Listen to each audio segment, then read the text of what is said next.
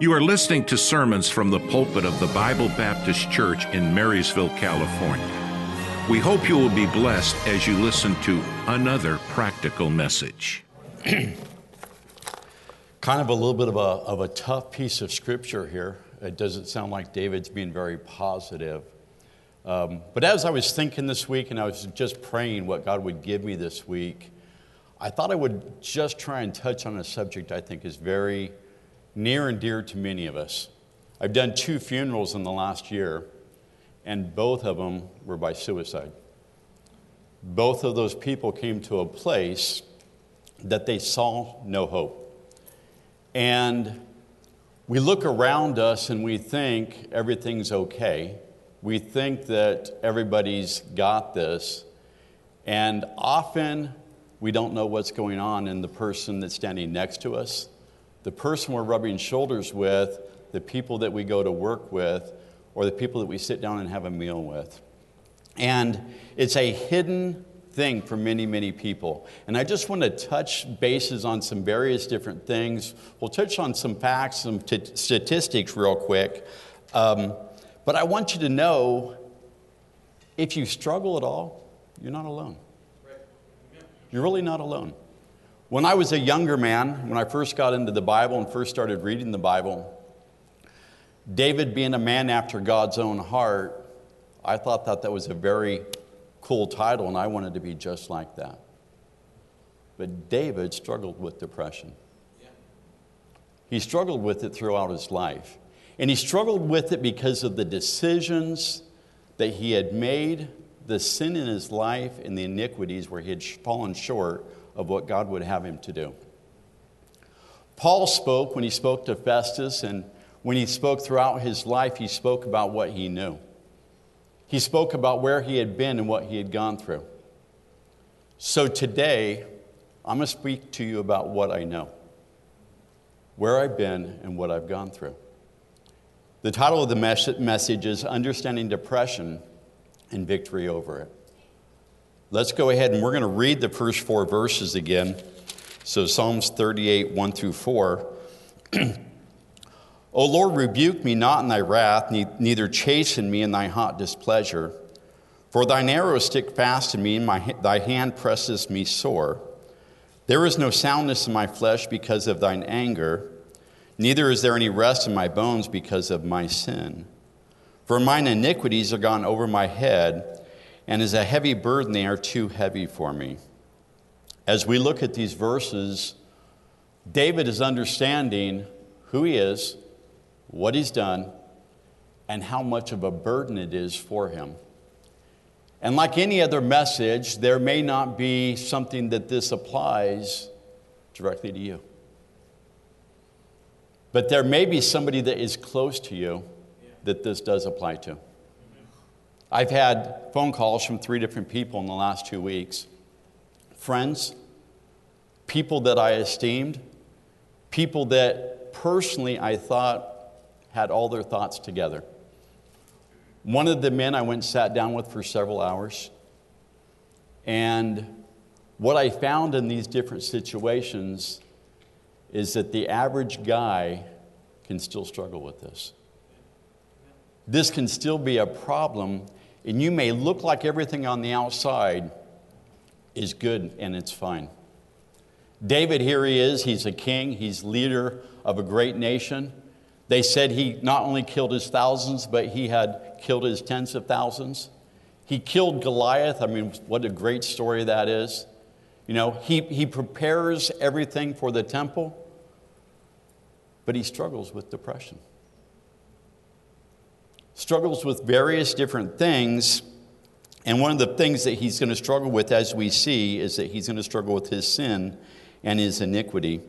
As of 2019, there's no current studies, and I believe from everything I've heard that the numbers are like a lot higher in these areas. But as of 2019, the last study that was done on depression, 19.88% deal with depression daily. 19.88%. We're almost at 20% there. 4.58% deal with suicidal thoughts on a daily basis. So 4.58% of us deal with suicidal thoughts on a daily basis.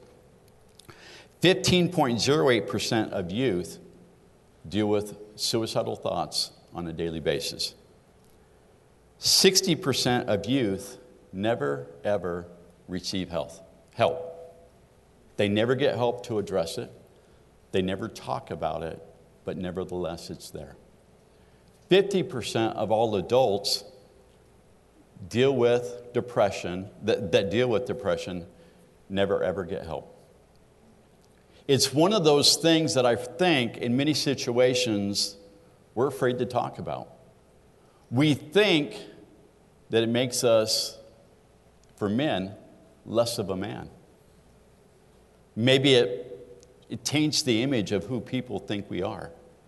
Maybe we think that it's something that is shamed and that we should not share this thing with other people. One of the men that came to me, I was shocked. But I related. I remember, go back to 2018, and I'd just come through some tough times, and I'd been seeing Pastor Brown on a regular basis for counseling. I was seeing him literally every day, and once a week we were sitting down for an hour, and he was instructing me and giving me guidance and counsel to get my life back in order. And then on one afternoon, we're sitting down, and he looks at me very pointed, and he says, "Where exactly are you?" At that time, I was working at O'Reilly's over here on Northville Road. And I said, the 3 o'clock goes by every day. I said, and every day I'm thinking about being out there in front of it. That day he made a decision, and he told me, he didn't ask me, but as a friend, he told me that I needed to go get help. And it was a Wednesday afternoon, I believe. Thursday was Men and Boys Camp Out. And I love Men and Boys Camp Out. I love getting away with the men and just being able to just be ourselves. So I had called the RU home back in Rockford, Illinois, and I talked with the leadership there, and I had taken all the entrance paperwork, and I had done it. And after I had done that, they told me, they said, we can't receive you until Monday because that's when our next check-in is. And I called Pastor Brown up, and I said, Pastor, I said, they can't do anything for me until Monday. I said, so I'm going to Men and Boys Camp Out. And mentally, I'm thinking through in my head how I'm going to get out of this. And I'm also thinking, I can do this on my own. I can handle this. He tells me, he says, you're not going to Men and Boys Camp Out. He said, that's a no. He says, you're going to get on a plane right now. You're going to fly to Rockford, and they're going to pick you up, and they're going to take you in right now. So by now it's Friday's the earliest flight I can get. I get on a plane Friday morning. I arrive in Rockford in time to make it to the RU Friday night program. And they checked me in right then and there. And as I was signing in that night, I remember thinking within myself, I don't need this. I can beat this on my own. I remember thinking about all the things that I had done that had got me to this place, much like David did. And I remember thinking, all I got to do is line up a couple things. If I just have this in my life and this in my life and that in my life, I'll be okay. And they had me sign on the dotted line, giving them the rights over my being for my mental, my medical, my dental, all my health. I had to give them authorizations to do anything that I needed done.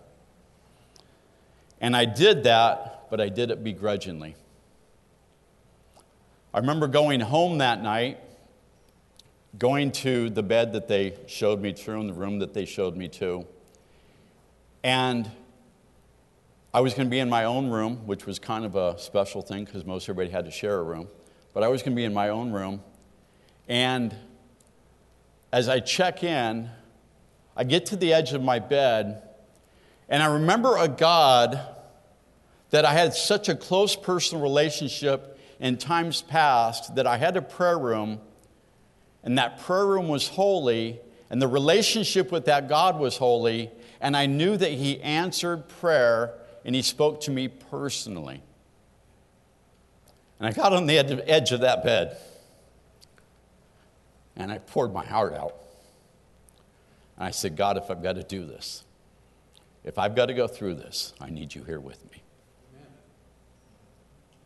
I said, I don't want to walk away broken. I need to walk away whole. Amen. And that can only happen if I'm leaning and trusting in you. We know that Proverbs 3, 5, and 6 says, trust in the Lord with all thine heart, and lean not unto thine own understanding. In all thy ways acknowledge Him, and He shall direct thy paths. And more now than ever, I knew that I could only lean on Him. I had grandkids I loved. I have 4 kids that are my life. I have family, I have friends. I didn't want to be a statistic. I didn't want to make a decision that was going to hurt other people. But yet I knew that all of my life I had struggled with depression. If we backtrack, so this is 2018, backtrack to 1996, I remember very vividly there was an altar here. And the reason why I remember it's because I visited at 2 o'clock in the morning. I called then Pastor Steve Parker, and I told him that I was sitting in my kitchen with a loaded gun. He told me to talk to Pastor Winiger, and so I did. Pastor Winiger spoke to me roughly. And the words that he said, I thought that they weren't kind. I still think today they weren't kind, but they were what I needed. He told me to meet him down here in 20 minutes, and we would talk. And I said, my kids are in the other room.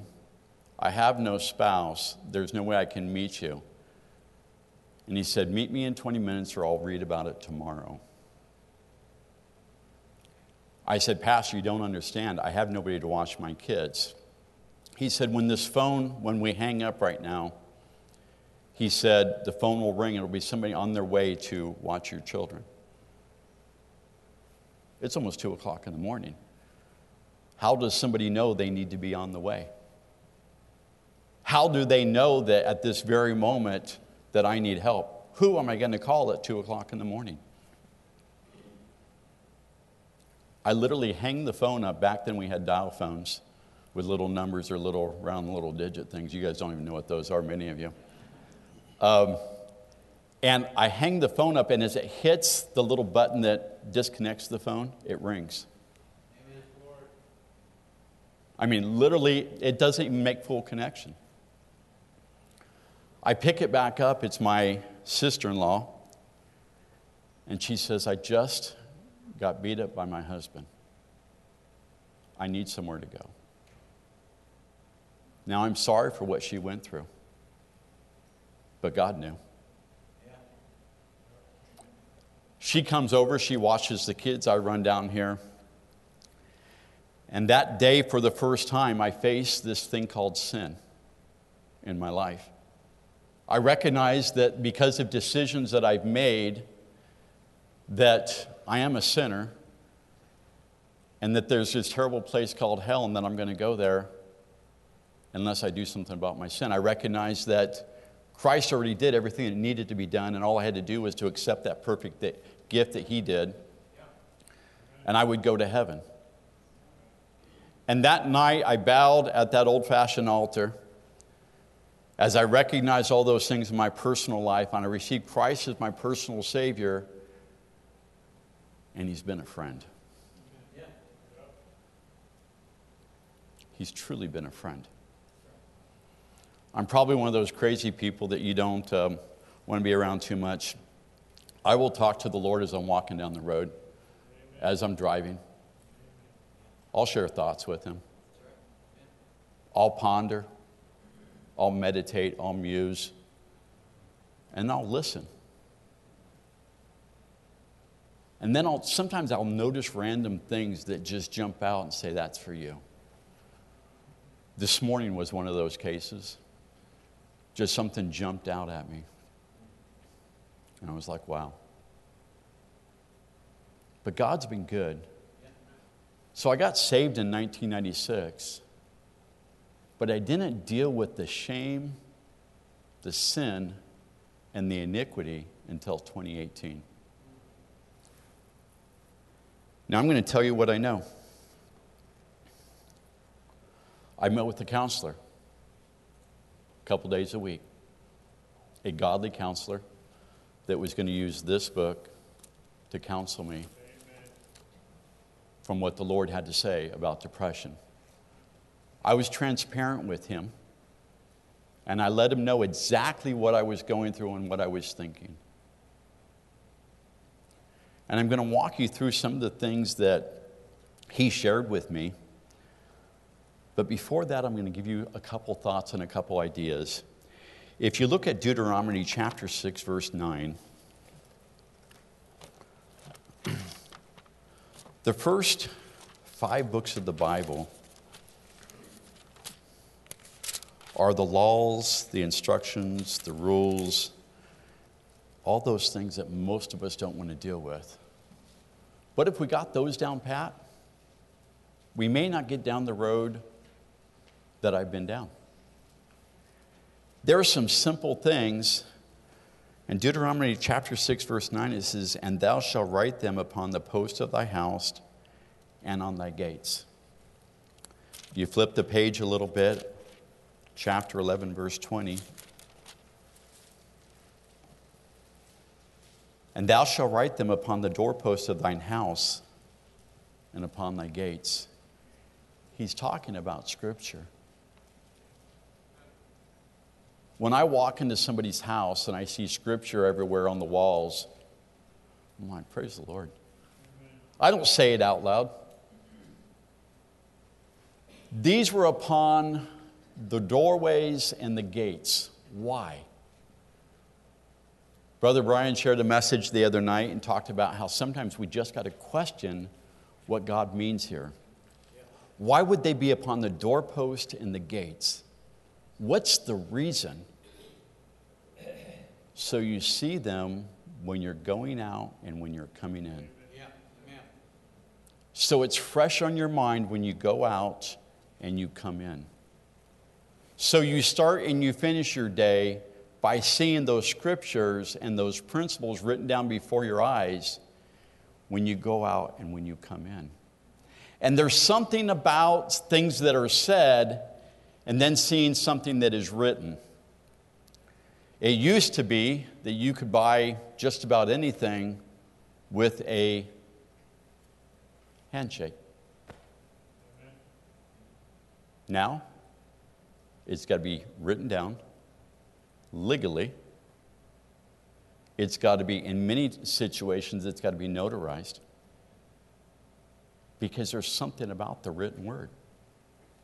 It's a contract. Our character, our people used to be that our word was enough, but not today in the society that we live in. So now if you want something done, you have to write it down. I did employment for years, and you would have to delineate every responsibility that each employee had. Otherwise, they would blatantly tell you they weren't going to do it. Work for a church now. We do the same thing. We break it down, every responsibility, every job that an employee has, so that they truly understand. The written word means something. And the first thing that I had to do as I was trying to get to this place of victory, this had to become my life. I had to try and live this thing. Now, nobody's ever going to get there. But every thought that you have, you need to have a verse that you think about that either tells you that that thought is correct or tells you that it is wrong. There should be confirmation for each thought that you have, and whether it's true or whether it's not true. The devil is the father of lies. He is the accuser of the brethren, and someday he will be cast out of heaven, and he will no longer accuse you and me, but today he sits there. And him and his minions are constantly on attack. I didn't write this verse down. Give me a second. I'll get to it. Make sure I don't misspeak here.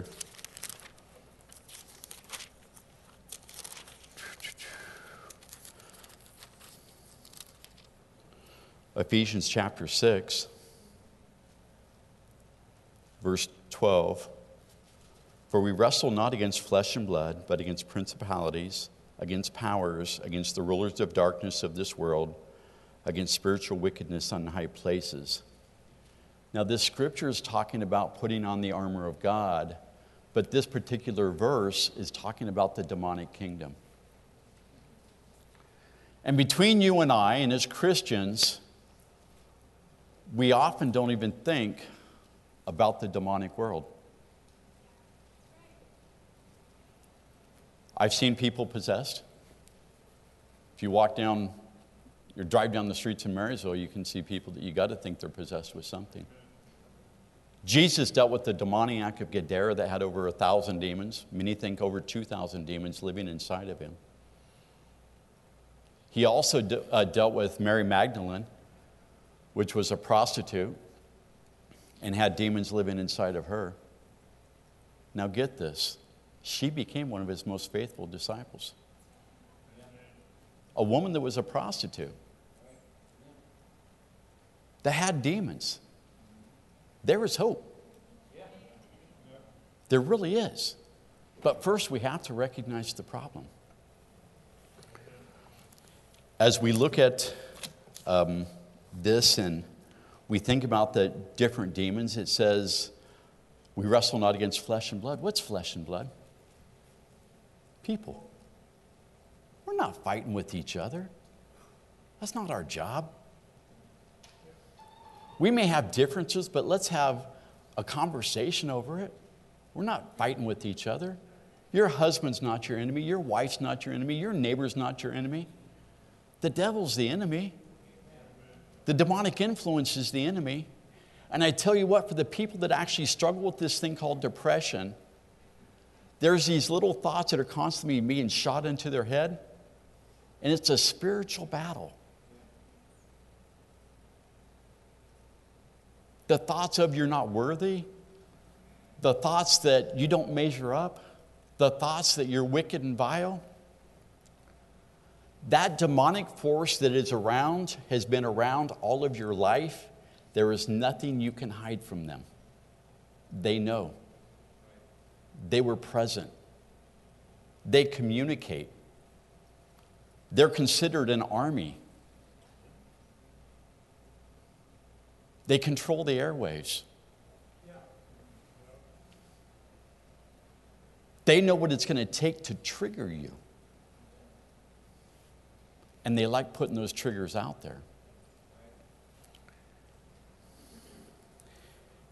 As we look at this, I want you to think that if you've had these thoughts, first thing we got to do is get help. Don't be afraid to talk about it. Your pastor, my friend, loves each and every person in this church. I've not known a man that was more well-balanced and loved God and people more than him. Honestly. I think I've been through 4 or 5 preachers here at this church. Pastor Stokes, Pastor Winiger, Pastor Parker, Rick Berger for a little while, and Pastor Brown. Been through all of them. Pastor Winiger could give you counsel, but he couldn't relate to you. I loved the man, but he couldn't relate to my frailties and my iniquities because he just didn't understand. He had been saved all of his life. Pastor Brown, he's seen a thing or two. And he's not afraid to share them because he can relate. And God's allowed him to go through a thing or two so that he can help the people that God's called him to shepherd.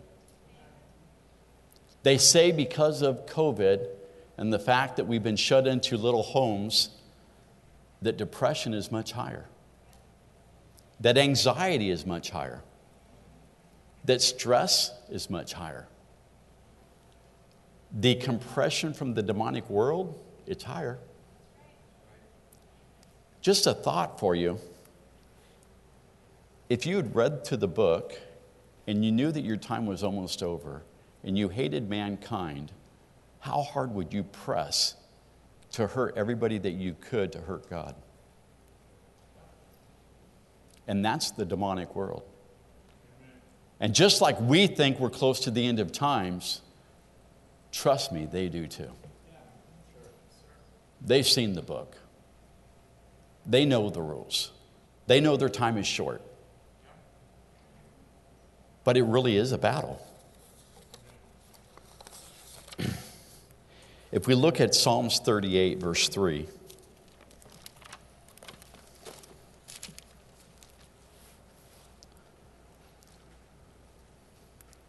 Down toward the end of it, he says, because of my sin. Because of my sin. And he recognizes that one of the reasons why he's facing this thing called depression is because of sin. Now, sin is what we've done wrong. Now, let's go a little farther. You go to verse 4, it says, for my iniquities are gone over my head. Iniquities is what we've fallen short of. What we should have done that we didn't do. That time that person, homeless person, needed a meal and we didn't have time. That time that $5 bill meant more to us because we're going to go get a Starbucks than it meant to that person sitting on the side of the street. And I'm not saying give out your money to everybody sitting on the side of the street. I'm not saying that. You need to be Spirit-led. And if we're Spirit-led, then you'll know when it's right to do it and when it's wrong to do it. But the iniquities is falling short. It says here, are gone over my head as a heavy burden. They are too heavy for me. So David, the king of Israel, he's saying the things that he didn't do were so heavy that they were pressing down on him. Applying pressure.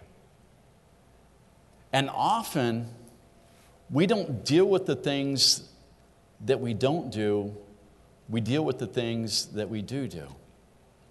But we're accountable for what we don't do also. Often we miss the mark. God would have us go out and give that tract to somebody that's sitting at the gas station. I had a gentleman the other day tell me that he felt bad because he realized that he didn't give a gospel tract to somebody at a gas station. I esteem this gentleman very highly. To me, it touched me that he realized at the gas station he made a mistake by not giving away a tract. And I'm thinking, how many thousands of times have I filled up the car with gas and not given away a tract?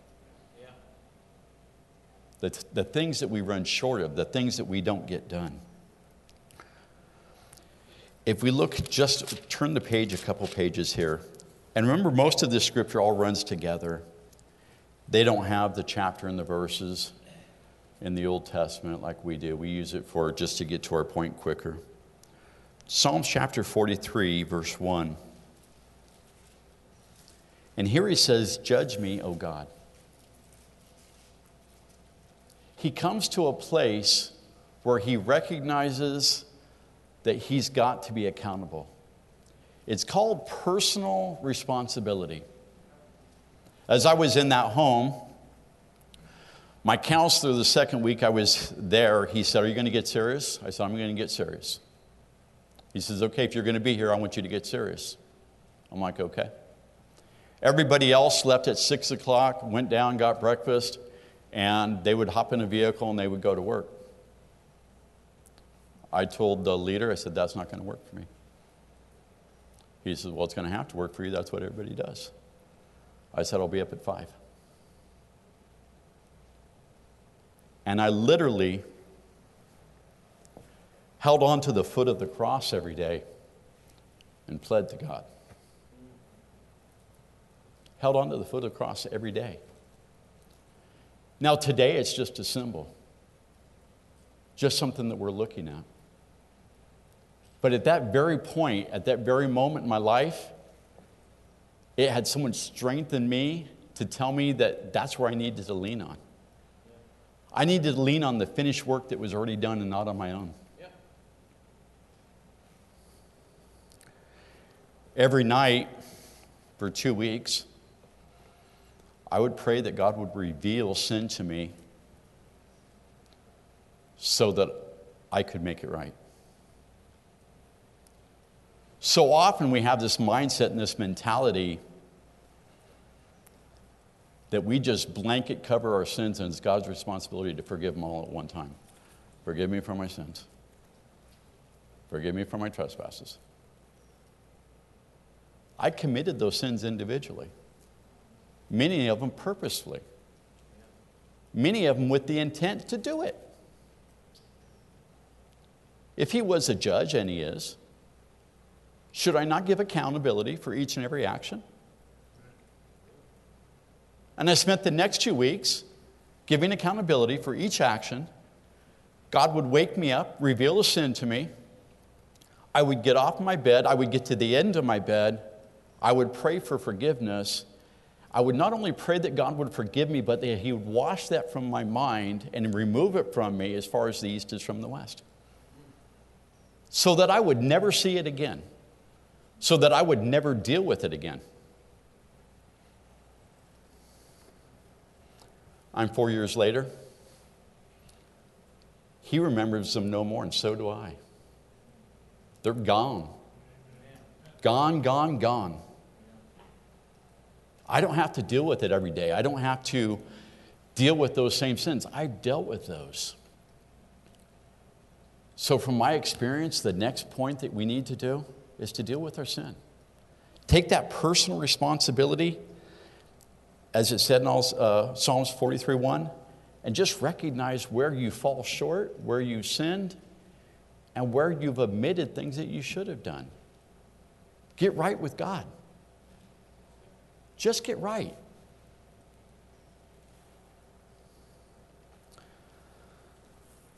The next thing that we have to do is we have to get over something. It's called thinking within ourselves. There's a parable, and the parables in the New Testament, God uses them in order to give to discuss a heavenly matter with an earthly illustration. And in the rich man, it starts out by saying, he thought within himself. And we live in a culture and a society today that believes everything is about them and what they think. There's new terms out there. You live your truth, and I'll live mine. Let's be clear, we got to get to a place so there's only one truth. Yeah. Amen. Just make it simple, make it easy. This is the truth, thy word is truth. That's where we got to be. There is no you live your truth and I live mine. Some weird concoction. There is black and there is white, and that's why it's written down. So we can see it clearly and plainly before us. So often we choose not to, and I did that for years. The next thing, I want you to, real quick, let's go to Psalms 42, verse 9. Often, when we're dealing with depression, we're dealing with a distorted point of view. a distorted point of view. Here we have David. He says, I will say unto God, my rock, which is true, why hast thou forgotten me? Why go I mourning because of the oppression of my enemy? God will never leave you nor forsake you. And if he says that in the book, then it's a distorted point of view to think that God's actually left you. But often, our point of view and where we get to this place of depression is because our point of view is wrong. The way we look back at things, as I get older, I can't remember what color the car was that I parked this morning. There's a lot of, I can't remember my kids' names and their birthdays. Last week, as an example, I've got a 3-year-old grandson. His birthday is August 2nd. And it was halfway through the day. I look at Facebook and I realize it's my grandson's birthday. Wow. So our memories are not what we think they are. But in order to address things, we've got to get God involved and say, hey, remind me of this. Show this to me. Reveal it to me. And I don't know about you, but I went back to my childhood. I went back to my teen years. I don't remember anything before 8 years old. So I fear I'm not accountable for anything before 8 years old. But I went back.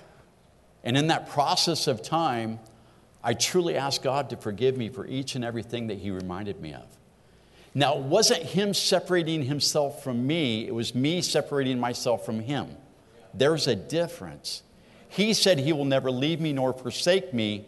But we, as humans, we get this burden upon us from all the things that we've done wrong, and now we separate ourselves from God because we think we're not worthy.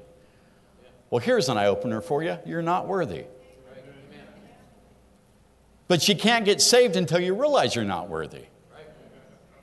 You can't have peace in this life until you realize you're not worthy. You can't have anything until you realize he has everything and you come to him with empty hands. Simple. A distorted point of view. Why hast thou forgotten me? Now let's talk about getting some things right. Matthew 6:33. I don't know how many times you can read this scripture. I don't know how many times you can look at it. But in my opinion, you can't look at it enough. You can't read it enough. And it's one of those ones, especially if you have little kids, that they should be seeing every single day. And if they could get a hold of this, it would change their life. Matthew 6:33, but seek ye first the kingdom of God and his righteousness, and all these things shall be added unto you. And too often we get so busy focused on all these things that we forget that whole first part of that verse. Seek ye first. It means before you do anything.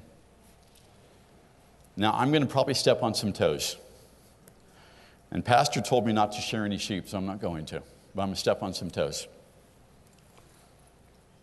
Many people have told me that they do their devotions at night. And if that works for you, great. But this doesn't say, seek me after everything else in the day is done. If I don't wake up and get into the scripture doesn't get into me, I have nothing to meditate and muse on, and it changes my day. And if you're sitting there wondering why the ground's not broken up, it's because you think, well, I'll cover it after I get everything else done. And I'm glad you're studying the Bible. I'm glad you're reading the Bible. I'm glad you're praying. I'm glad you have a time of prayer and a time of study. But in the book, it says, seek ye first. First thing. First fruits. We don't give God the leftovers on our tithe. Why would we give him the leftovers on our time? Yeah, that's good. But we do. And we all have our excuses. I was busy. Okay, don't make the pot of coffee.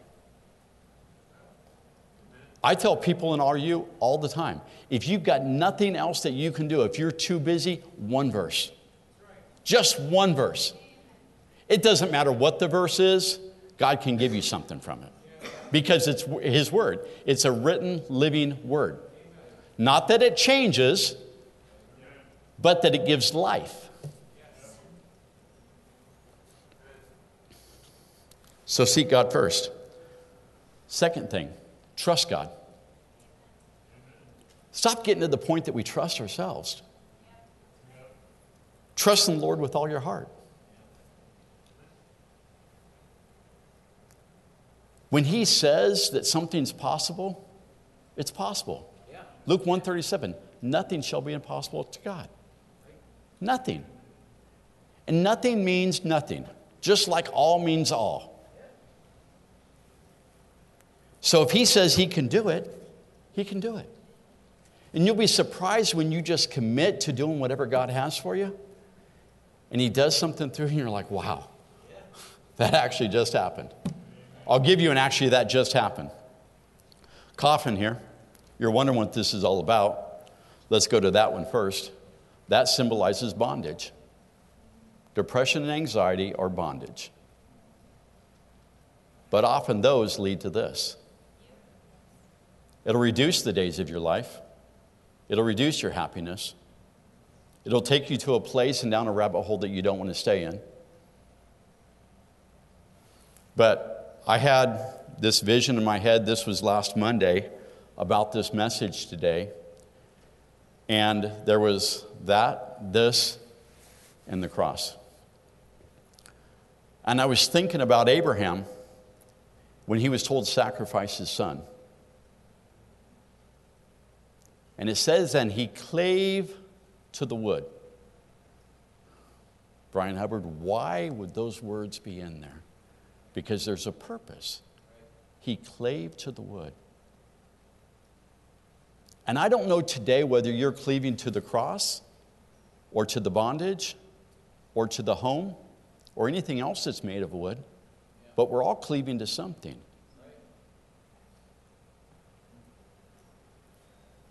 I told you that things happen, and sometimes I don't even know how God makes things happen, but he makes them happen. And we want to give him glory for that. I was talking, where's Joseph? Joseph in here? Somewhere around here? Okay. I was talking to Joseph the other day, and Joseph told me he needed a chair. New staff member. About an hour and a half later, I get a text saying, I have a chair, I need to get out of my house, can you pick it up? Okay. Settled, done. Wednesday night, talking to Joseph, and he's like, we really need a couch if you know anybody that's getting rid of one.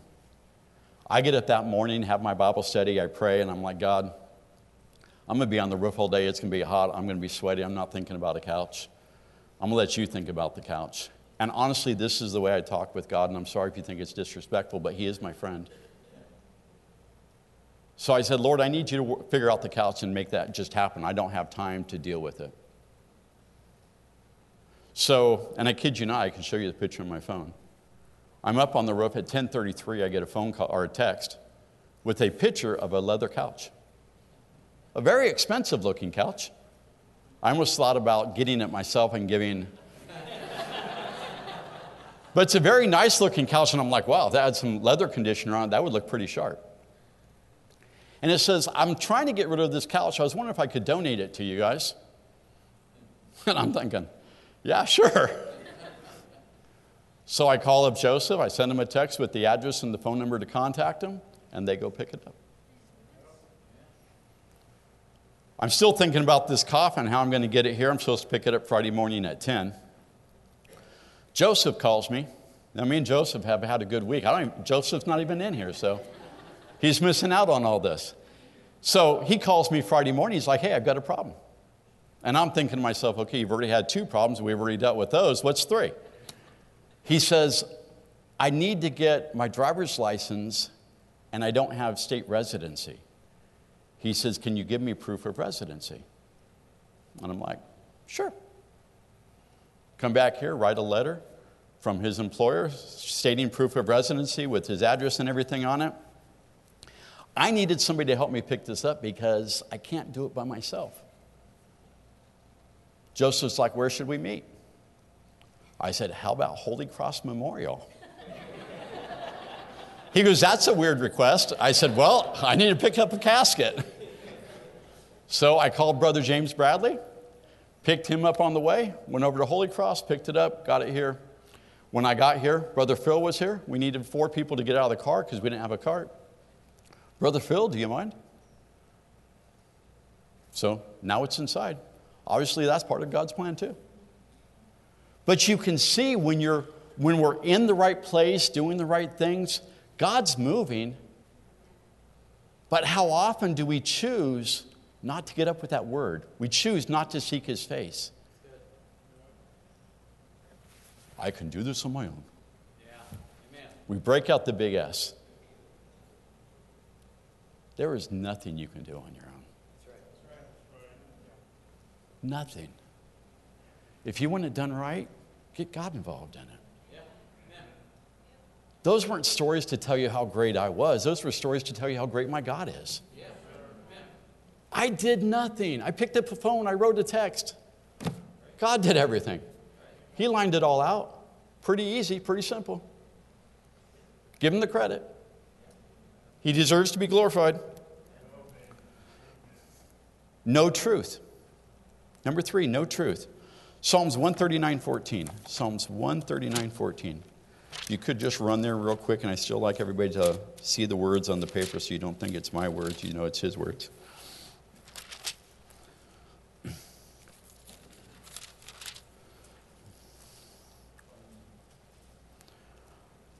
I will praise thee, for I am fearfully and wonderfully made. Marvelous are thy works that my soul knoweth right well. You are fearfully and wonderfully made. So when the devil attacks or the demons come at you and they try to put you down, put him in his place, quote him some scripture, and let him know that you are fearfully and wonderfully made. I'm a child of the Most High God. I'm a child of the Most High God. I'm chosen by God. I'm elect. Out of the billions of people on the face of the earth, he shined a light on me and said, you're one of mine. Now, I'm not going to get into predestination. I'm just going to say he chose me. He knew what decision I would make. He's given me every opportunity that I've ever had. And I have a personal relationship with him. Personal. There's nothing I can't take to him. Remember that counseling session that I went to Pastor Brown? Now if I have a thought like that, I take it to him. And I know that the Bible says I'm supposed to cast down all imaginations that lift themselves and exalt themselves above God. So there's a lot of things I should be able to take care of just by knowing Scripture and having it upon the doorpost and upon the gate and getting into it first thing in the morning. But he wants to have a personal relationship with you.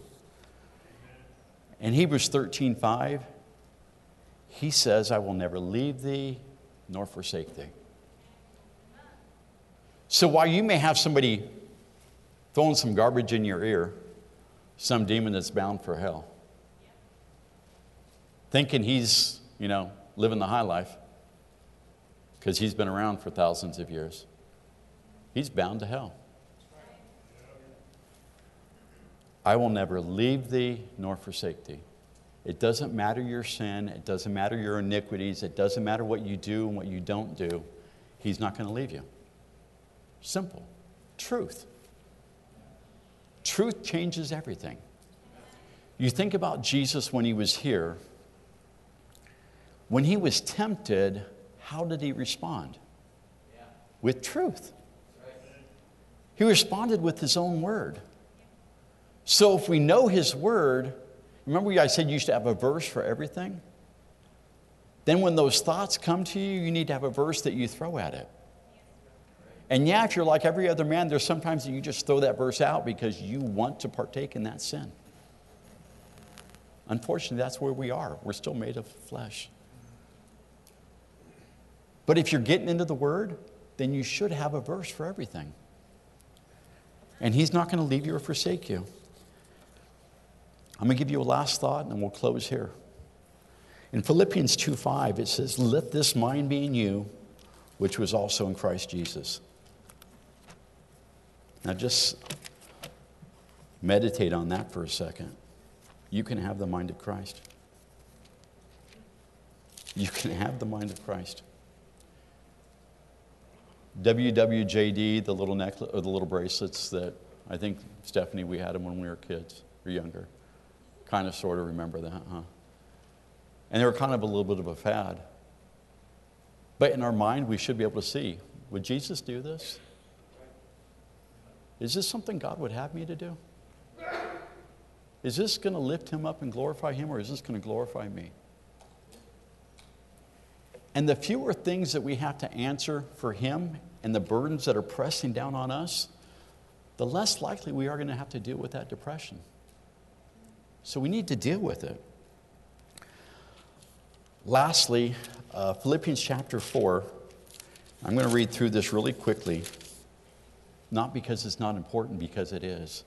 And I'll pause briefly, but I'm going to try and get you guys out of here at a decent hour. 4:4-9. Rejoice in the Lord always. And again, I say rejoice. Don't rejoice once, rejoice twice, rejoice 3 times. Because it starts with joy, and then a rejoice, and then another rejoice. So that's 3 of them. Let your moderation be known unto all men. The Lord is at hand. Be careful, be anxious for nothing, but in everything by prayer and supplication with thanksgiving, let your requests be made known unto God. So talk to him. And the peace of God, the peace is only found in God, which passes all understanding, you can't reason with it, shall keep your hearts and minds through Jesus Christ. This is the important part. Finally, brethren, whatsoever things are true, whatsoever things are honest, whatsoever things are just, whatsoever things are pure, whatsoever things are lovely, whatsoever things are of good report, if there be any virtue, if there be any praise, think on these things. If you just think on what you should be thinking about, then you're not thinking about what you shouldn't be thinking about. Amen. And that's really the biggest clue to it all. If you get up early, you seek God, and you think about what you're supposed to be thinking about, then you don't spend time inside of your own mind thinking about what you don't have, what you're missing, what your physical problems are, what your mental issues are, the car that you don't have that your neighbor has, because you're thinking about what God's done. And that's where that peace that passes all understanding comes in, because you've got the mind of Christ. And Christ isn't up there thinking about, well, how can I hurt this person? He's thinking about, how can I bless this person? According to Psalms chapter 1 anyway. Last thought. Harold Vaughn said, 5 minutes inside of eternity, I believe every one of us would have wished we had sacrificed more, prayed more, loved more, sweated more, grieved more, and wept more. Yeah. We can do all those things, but the grieving and the sweating will either take place in bondage or at the foot of the cross. Yeah. And we get to make that decision. God's left that decision for us. But someday, we're all going to be accountable. We're going to pass from life into death. And we'll stand before a holy God. I'd rather address it today than up there. Because he says if he removes as far as the east is from the west, and he casts it in the deepest, darkest sea, then I'm not going to see it again. Because it's dealt with. And it can't give me shame anymore. Let's go ahead and close in prayer. Dear Lord God, we come to you in the name of Jesus, and I pray, Lord God, that you would just help us as a people.